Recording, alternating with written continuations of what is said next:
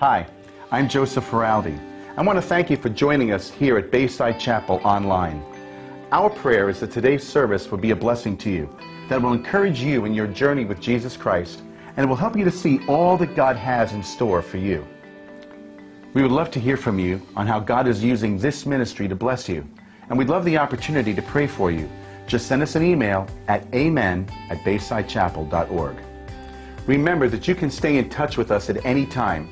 Just visit the App Store and search for our app at Bayside Chapel of NJ.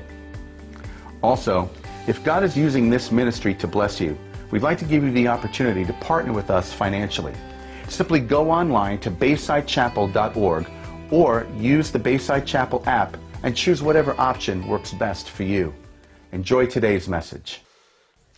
I want to open up this morning the little story about a Christian man named Rich Immordino. So Rich Immordino was traveling into Manhattan on the morning of September 11th, 2001, going to his office.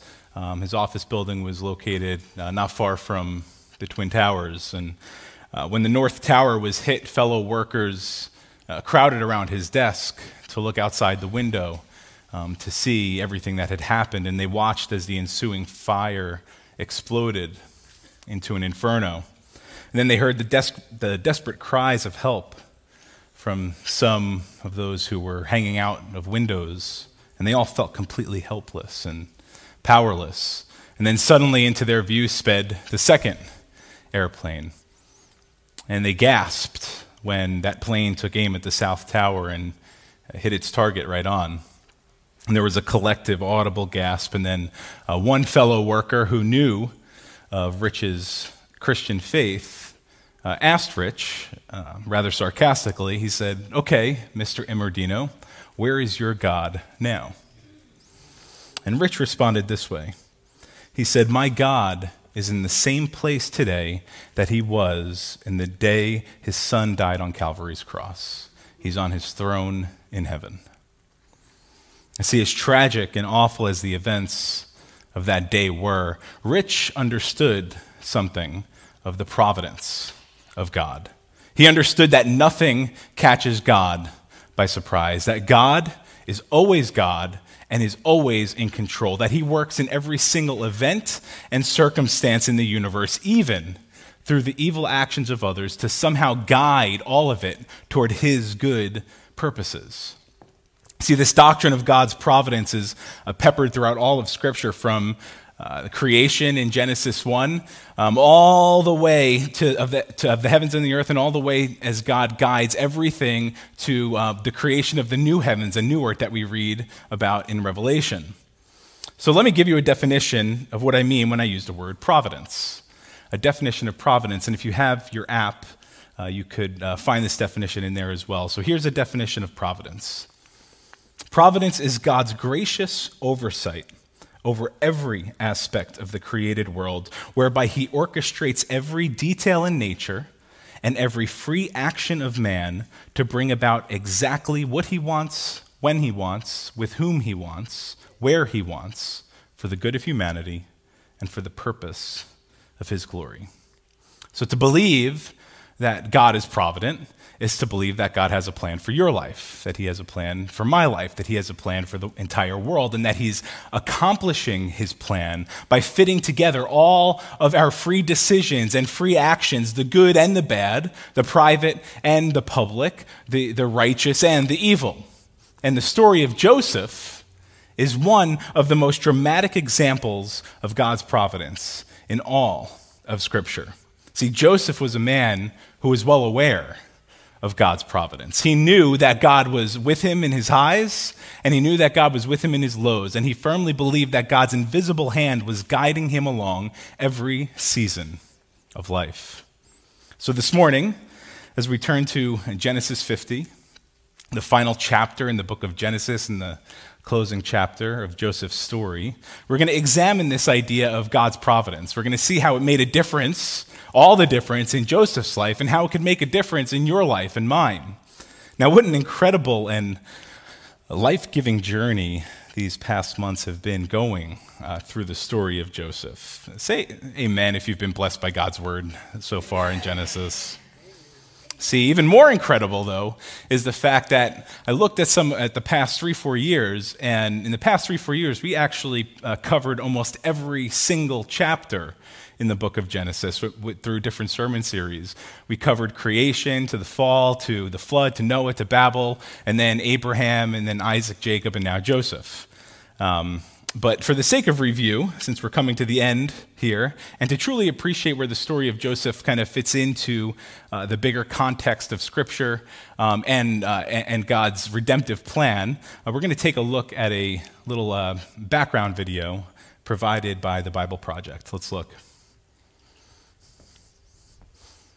Book of Genesis, which is made up of these two main parts. And the first part begins in the garden, where we watch humanity spiral downward in self-destruction, and it ends in the Tower of Babel, where a rebellious humanity is scattered by God. Then the second part of Genesis zooms in and focuses on just one family. And right in the middle is this story that links the two parts of Genesis together and helps us understand what the whole book is all about. So how do we get from the Tower of Babel to the story here in the middle? Well, after the scattering at Babel, there's this genealogy, and it follows one of the tribes all the way down to this one guy named Abram. You probably know him as Abraham. And God starts making all these promises to Abraham, like he's going to bless him and give him a ton of kids.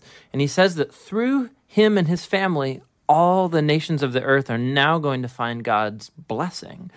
So basically, God is trying to restore humanity back to the goodness of the garden and to his original intentions for the world. So it's like his rescue plan for humanity. And that's why the whole second half of Genesis is about this one family.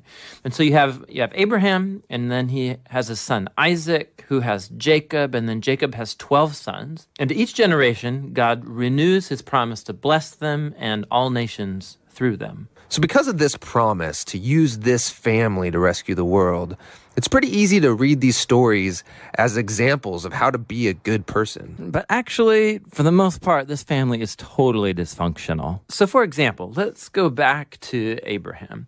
This whole story is about God giving him and his wife Sarah a family, but 2 different times. He basically gives Sarah away to other men by denying that she's even his wife.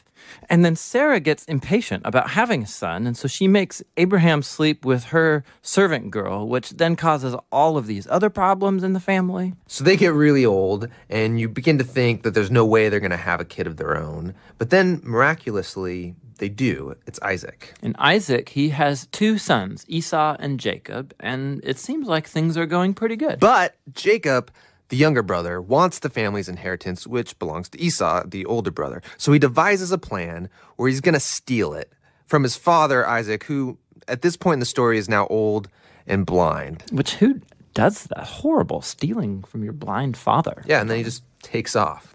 So Jacob goes on from there to have 12 sons, big family. But Jacob loves his 11th son, Joseph, way more than all the others. And so he gives him the special Technicolor dream coat. And his brothers, because of this, come to hate him. So much so that they plan on killing him. But they don't. They instead just sell him as a slave down in Egypt.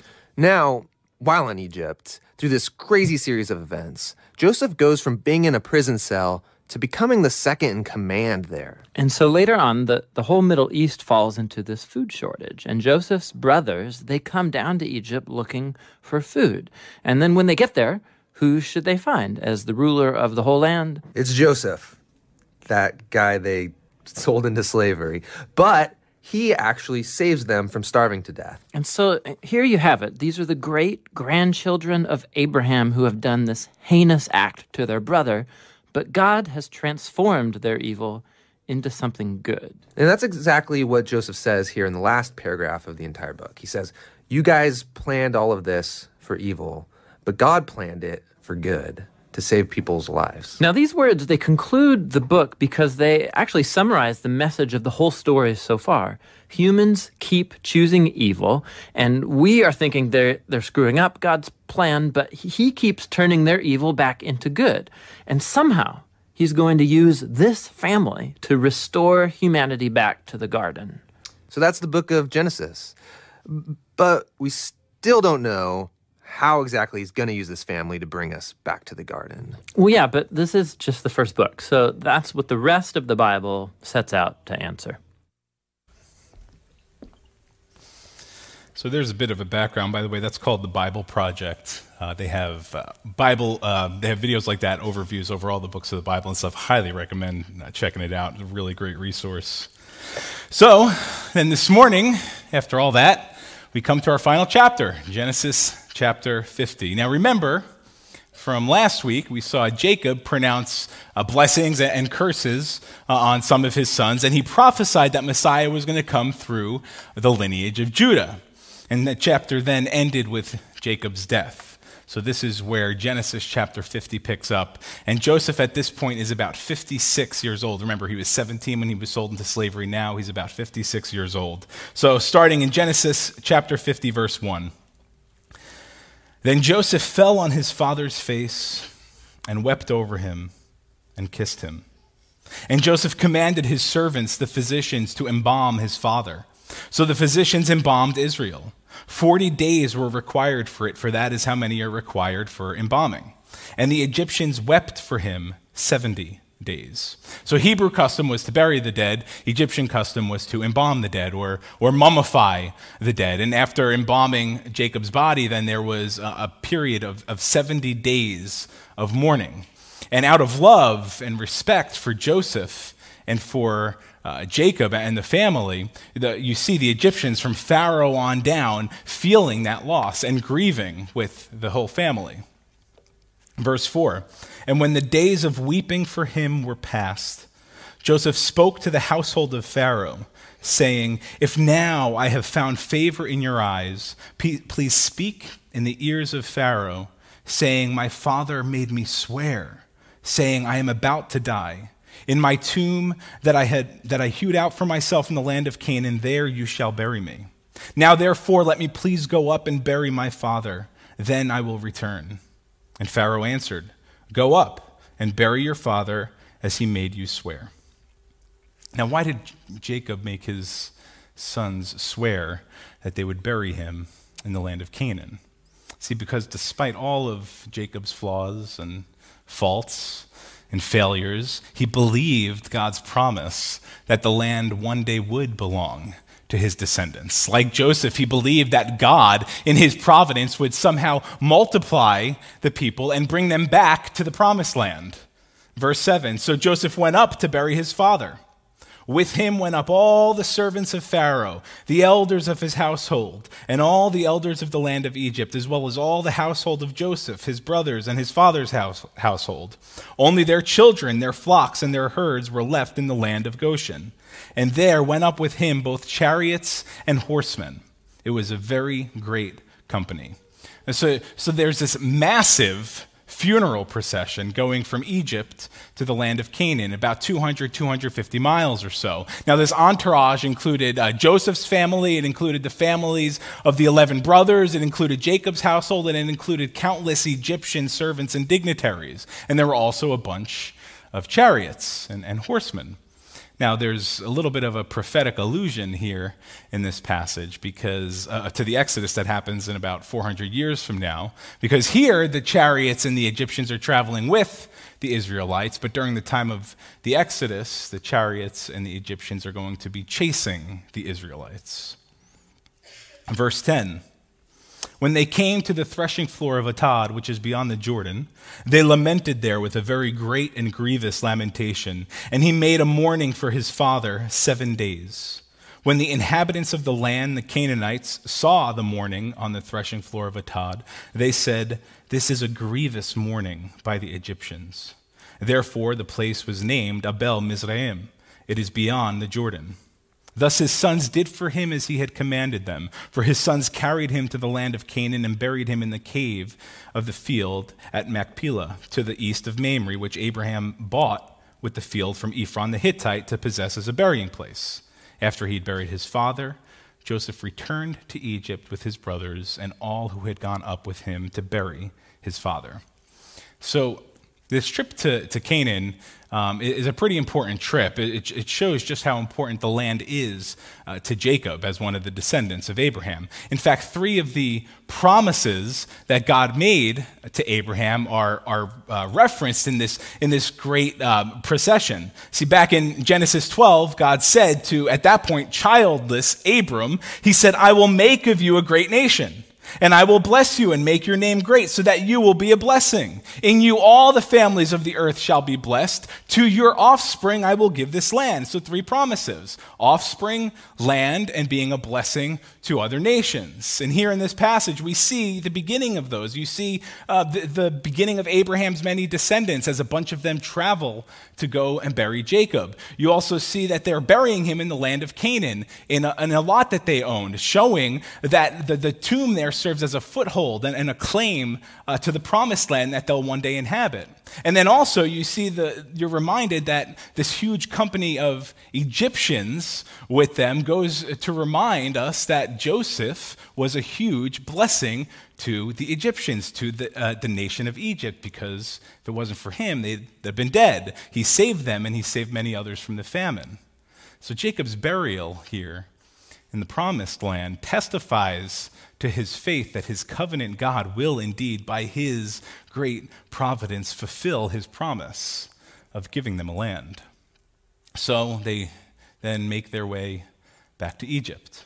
But now that Jacob is dead and buried, his death begins to stir the guilty consciences of the 11 brothers. See, the brothers fear that Joseph still wants to get revenge and get even with them for what they did to him almost 40 years ago. Verse 15. When Joseph's brothers saw that their father was dead, they said, "It may be that Joseph will hate us and pay us back for all the evil that we did to him." See, they're wondering if Joseph is holding a grudge against them, because now with Jacob gone, Joseph can declare open season on his brothers. Verse 16, so they sent a message to Joseph saying, "Your father gave this command before he died. Say to Joseph, please forgive the transgression of your brothers and their sin, because they did evil to you. And now please forgive the transgression of the servants of the God of your father." And Joseph wept when they spoke to him. So you know why Joseph weeps here? For one, the brothers are fabricating a lie, saying that Jacob said something he never actually said. But the reason Joseph is weeping here is because after all of these years of kindness and forgiveness and favor toward them, they have yet to truly understand and embrace the forgiveness that Joseph offered them. They have yet to embrace his love and his goodness. Now, don't miss the connection here. See, if Joseph grieves because his brothers haven't accepted his forgiveness, can you imagine how it must break the heart of God when he forgives us, and then when he declares us righteous in Christ, and yet we continue to live in guilt and shame and condemnation over the things we've done? See, if you've repented of your sins and if you've received Christ as your Lord and your Savior, then your sins, your failures, your mistakes, past, present, and future, are forgiven. So you got to stop living in that dark shadow of condemnation. If God says you're forgiven, you're forgiven. You're loved, you're accepted, you're redeemed, you're complete, you're saved, you're secure. Live out of that. God wants you to know and accept that truth. And Joseph wished his brothers accepted that truth as far as their relationship was concerned. But they're afraid of Joseph, and they'll do anything to appease him. Verse 18, his brothers also came and fell down before him and said, "Behold, we are your servants." Now, you can't help but wonder here if they realize that they are literally fulfilling the dream that Joseph had all those years earlier, that his brothers were going to bow to him. See, the previous times they bowed to him, this wasn't the first time, but the previous times they bowed to him, they were bowing to the Egyptian prime minister whose identity was unknown. They didn't know that was Joseph at the time. But now they bowing to him, knowing full well that it's Joseph, and that's fulfilling his dream to the letter. So what's Joseph's response then in all of this? Well, his response really forms the core and heart of this chapter, starting in verse 19. But Joseph said to them, do not fear, for am I in the place of God? See, Joseph doesn't want his brothers to fear. He has no desire to play God by dishing out the divine justice that belongs only to God. He believes that God was involved in every single detail of his life, even the really bad stuff, and he already forgave his brothers. He holds no grudges. He doesn't harbor any bitterness. So here's a 50-something-year-old man who experienced some of the worst that life can throw at a person, and yet he has complete peace with his past. He was the victim of hostility. He was the victim of rejection, the victim of slavery, the victim of false imprisonment, the victim of despair, and all of this as a result of his brothers, and yet he tells them to not be afraid because he humbly recognizes that God permitted his lot in life, that God allowed it all to happen. See, because Joseph is finite, he's not about to assume that the infinite God doesn't know what he's doing. And there's a lesson here for us, a truth that we see, that we can have peace with the past because God's providence releases us from bitterness. We can have peace with the past because God's providence releases us from bitterness. See, the older we get, it seems the harder it is to have this kind of freedom from bitterness. See, Joseph's now in his mid-50s, and he could have grown even more and more bitter as the years went by because he's now had that many more years to dwell on all of the injustices and all of the injuries against him. And that's what seems to happen to so many of us, right? We hold on to things from the past, and then we spend years replaying them over and over and over again in our minds, and we grow angry, we grow bitter, we grow short-tempered, and then as the years go on, we run the risk of turning into what Chuck Swindoll calls a bitter old person wrapped in a blanket of anger, spewing forth profanity, poring over albums of wrongs done, and feeding on the dregs of would-be memories. See, but the truth is that no child of God ever needs to become that. None. When you begin to view your life through the lens of divine providence, trusting that God is good and that God is with you at all times, that he's with you in all places, and that he's guiding you with his perfect wisdom toward his good purposes, then you begin to view all of the pain and wounds from the past as purposeful, that God will use them. If you've been rejected by people you love, neglected by people you trusted, mistreated by people that you've befriended. If things haven't worked out in your life as you'd hoped they would, don't lose heart. Don't get angry. Don't get stuck in a prison of bitterness. Many of you know the name Nelson Mandela. He spent 27 years in prison for standing up against apartheid in South Africa. While recounting his release from prison, he said this: "As I walked out the door toward the gate that would lead to my freedom, I knew if I didn't leave my bitterness and hatred behind, I'd still be in prison." See, he chose not to allow his life to be built on a bitter root. And the tree of Joseph's life bore no bitter fruit. And may the trees of our lives refuse to bear bitter fruit also. See, God's providence overrides and overrules even the most wicked and evil deeds done against us. We can have peace with the past because God's providence releases us from bitterness. Then Joseph continues his response to his brothers in verse 20. He says, "As for you, you meant evil against me, but God meant it for good, to bring it about that many people should be kept alive as they are today. So do not fear. I will provide for you and your little ones." Thus he comforted them and spoke kindly to them. See, Joseph understands something of the mysterious providence of God. He realizes that what his brothers meant for evil, God overruled and used it for good. Though God didn't cause the evil, though he's not the author of evil, though he's not the one responsible for the evil, he did allow it, and then he made it work for the good to save many people. And Joseph was able to stand above his circumstances, not be crushed underneath his circumstances, because he trusted in God's good providence. So here's the second lesson for us, the second truth I want us to get. We can have joy in the present because God's providence reassures us that there's purpose to suffering. We can have joy in the present because God's providence reassures us that there's purpose to suffering. As with Joseph, God can veto evil and make it work for good on your behalf, on my behalf. And if you're one of his children, he promises to do just that. That's what we're told in Romans 8. Romans 8:28 says, God causes all things to work together for the good of those who love him and who are called according to his purpose.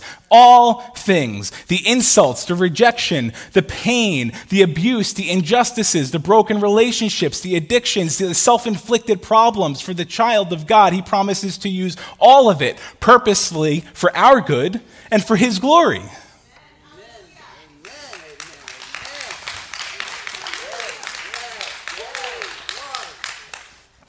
Each of us can have joy in the here and now because of the overarching and overruling hand of God in our lives, knowing that no matter what evil others might bring against us, God will take that, spin it, and use it for our good. In Joseph's case, the good that God orchestrated was the salvation of the people and the preservation of his promise to Abraham. And God's like a master chess player, right? Using the free actions of people to bring about his perfect will and purposes. I mean, think about how God used every single small thing in Joseph's life to bring about good. You could kind of follow this sequence, going all the way back to the beginning, right? If Joseph was never captured by his jealous brothers and sold to some slave traders, he never would have went to Egypt. If Joseph never went to Egypt, he never would have been sold to Potiphar. If Joseph was never sold to Potiphar, he never would have been falsely accused of rape by Mrs. Potiphar. If he was never falsely accused of rape, he never would have been put in prison. If he was never put in prison, he never would have met Pharaoh's butler and baker. If he never met the butler and the baker, he never would have had the chance to interpret their dreams. If he never had the chance to interpret their dreams, he never would have had the chance to meet Pharaoh and interpret Pharaoh's dream. And if he never interpreted Pharaoh's dream, he never would have become the prime minister of Egypt. If he never became the prime minister of Egypt, he never would have prepared for the famine to come. And if he never prepared for the famine, then the Egyptians and his family back in Canaan would have died in the famine. And if Joseph's family died in the famine, then Israel would never become a nation. If Israel never became a nation, Messiah would have never come forth. If Messiah never came forth, then Jesus never came. And if Jesus never came, then we're all dead in our sins and without hope in this world.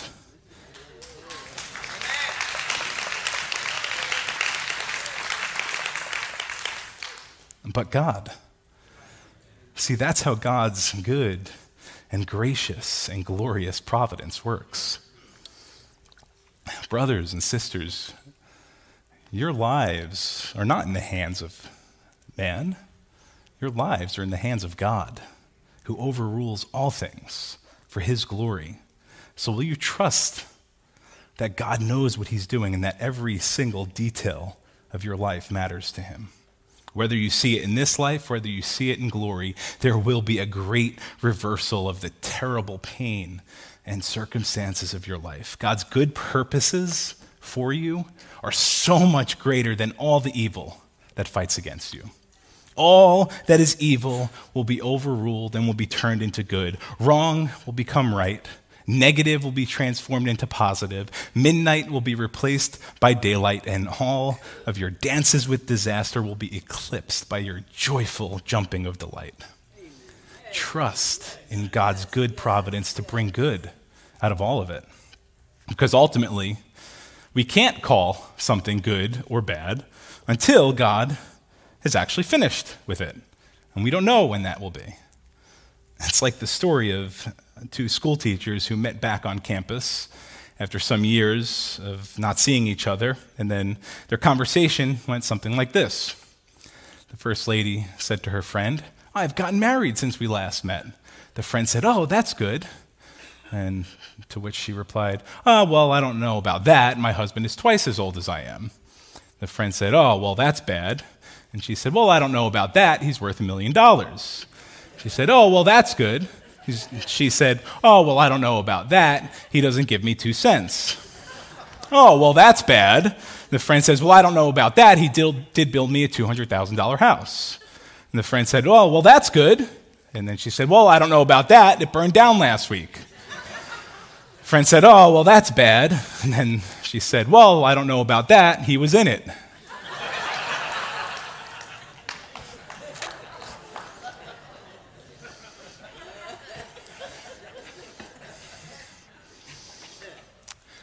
The point being, we can't say a thing is good or bad until God is finished with it.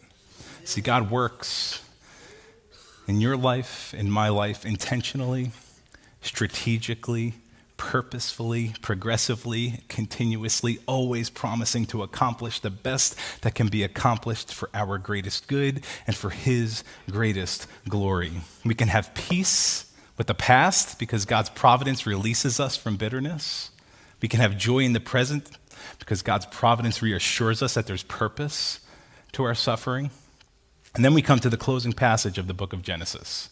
So we pick this up in verse 22, and there's about a 50-something year gap between where 21 ends and where verse 22 picks up. So Joseph remained in Egypt, he and his father's house. Joseph lived 110 years.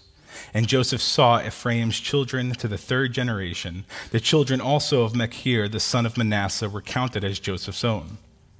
And Joseph said to his brothers, "I am about to die. But God will visit you and bring you up out of this land to the land that He swore to Abraham, to Isaac, and to Jacob." And then Joseph made the sons of Israel swear, saying, "God will surely visit you, and you shall carry up my bones from here." So Joseph died, being 110 years old. They embalmed him, and he was put in a coffin in Egypt. And just like that, the story of Joseph comes to an end. He died. He was embalmed, he was put in a coffin in Egypt. But even in his dying request, he showed faith in the providence of God, for he knew that a time was coming when the descendants of Abraham would multiply to the millions and be forced out of Egypt, because Egypt wasn't their homeland. Canaan was their homeland. God promised the land to them, and Joseph died in full confidence, knowing that God was going to make good on that promise. And what I find really fascinating here is that in everything in Joseph's life, out of everything that you could look at and highlight in Joseph's life, his resilience, his integrity, his wisdom, his patience, his leadership, the New Testament book of Hebrews focuses only on one thing to remember him by. In Hebrews 11, where you have that great hall of faith, of all those faithful Old Testament characters, here's what it says about Joseph, Hebrews 11:22. It says, "By faith, Joseph, at the end of his life, made mention of the exodus of the Israelites and gave directions concerning his bones." So Joseph saved an entire nation, he rescued his family, he endured incredible hardship, and the most heroic thing he ever did was in his dying breath, he proclaimed such trust in God that he believed God would rescue his family from a captivity that didn't even exist yet. See, Joseph lived until the very end, trusting in God's good providence. He had faith knowing that God was going to make good on all of his promises, so he looked to the future in complete hope and confidence. And here's the final lesson for us. We can have hope for the future because God's providence reminds us that He never forgets His promises.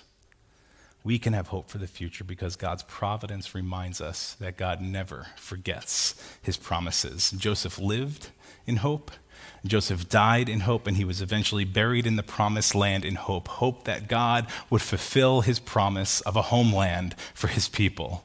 And in the same way, you and I, as children of God, have hope for the future because of God's promises. Jesus promised that He's going to prepare a place for you, a place where He will gather His children in His Father's kingdom and throw the most lavish banquet, a place where there's not going to be any suffering, any tears, any depression, any fears, any worries, any cancers, any sicknesses, nothing, no anxiety. So we wait We wait like Joseph and the Israelites waited for Canaan. We wait for God to restore paradise on earth. And we wait in hope and in hopeful anticipation, confidently knowing that all of that will come true and he will make all things new.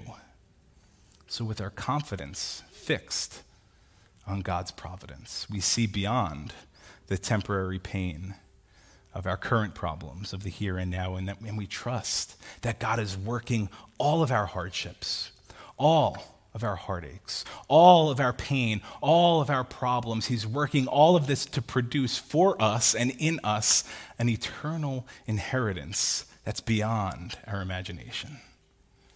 Church, are you comforted today by the fact that we have a provident God like this?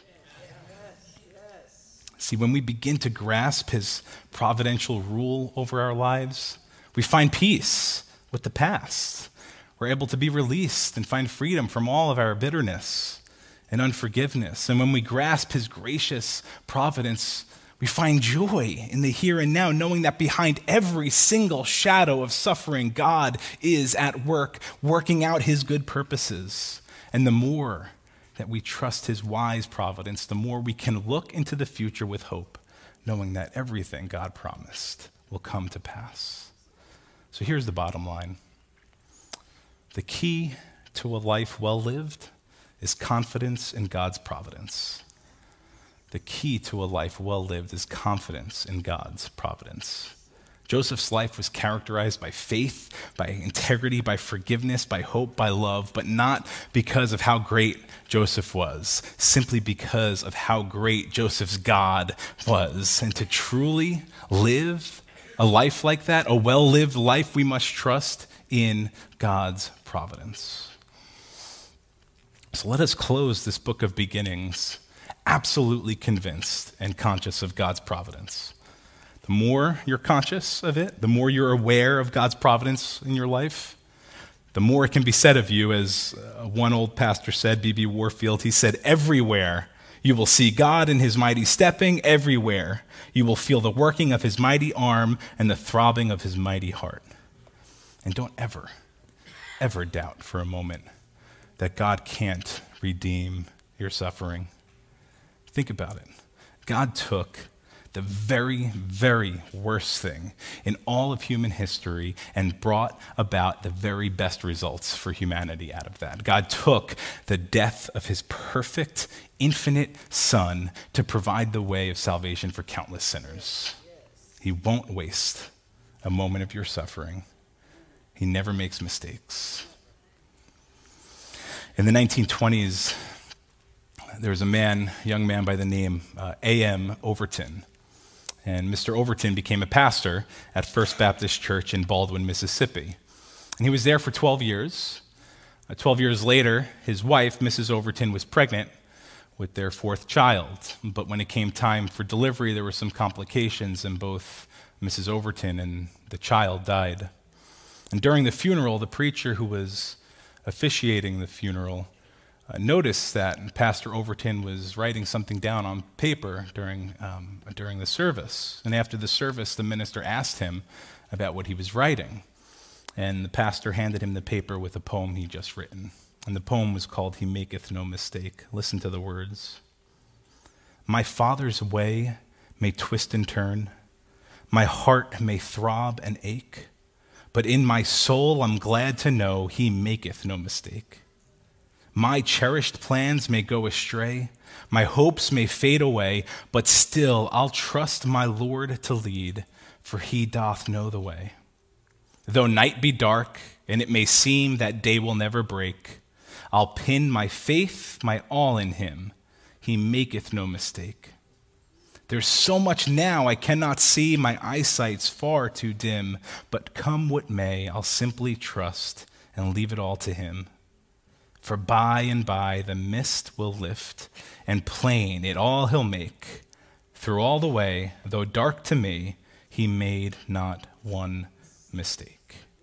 See, this will be the testimony of every single child of God, that when we finally get to heaven, we get to look back over the pathway of life and see that through all of the twists and turns, through all of the detours, God was always there with us through all of it. But until that morning comes, until the sunlight of God's presence fills our faces, we move on in the confidence that we have a good and gracious and provident God who's working all things together for the good of those who love him.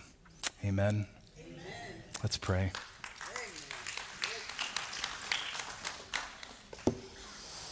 Father, we thank you for who you are. And Lord, we acknowledge that our finite minds can't fully grasp your infinite mind, your infinite ways.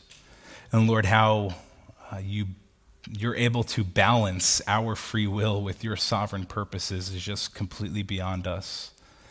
And Lord, that just serves to make us even more in awe of your greatness. And Lord, we are thankful.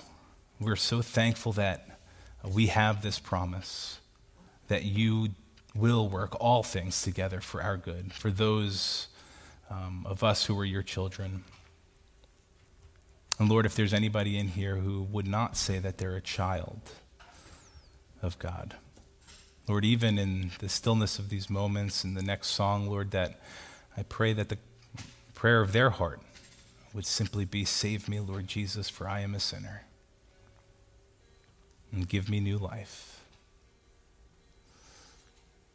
Lord, we thank you that you used the worst thing in human history, the death of your Son, to bring about the best results for any human, Lord, our eternal salvation.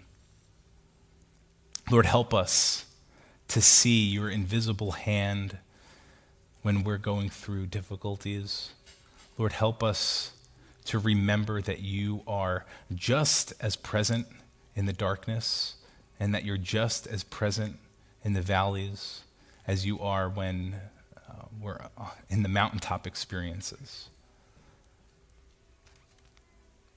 God, we love you and we trust that you are working all things together for our good. Thank you for thank you for your word. What a beautiful journey it's been, going through the story of Joseph and watching you orchestrate every single event in his life to bring about your good purposes. And Lord, we trust that you are doing the same with each one of our lives. Lord, so help us to live in light of your providence, knowing that every decision we make, every choice we make, everything we say, Lord, that you are using that. You're using that for our good. You're using that for your purposes. And Lord, we trust you, so give us peace. Give us all the joy that we need in the present, Lord, and we look forward in hope for that day where there will be no more tears, no more suffering, no more pain, no more anxiety, no more worries. The day when we could worship Jesus face to face. Lord, but until that day comes, strengthen us by your Spirit. And Lord, give us victory for all the battles that we face. All God's children said, amen.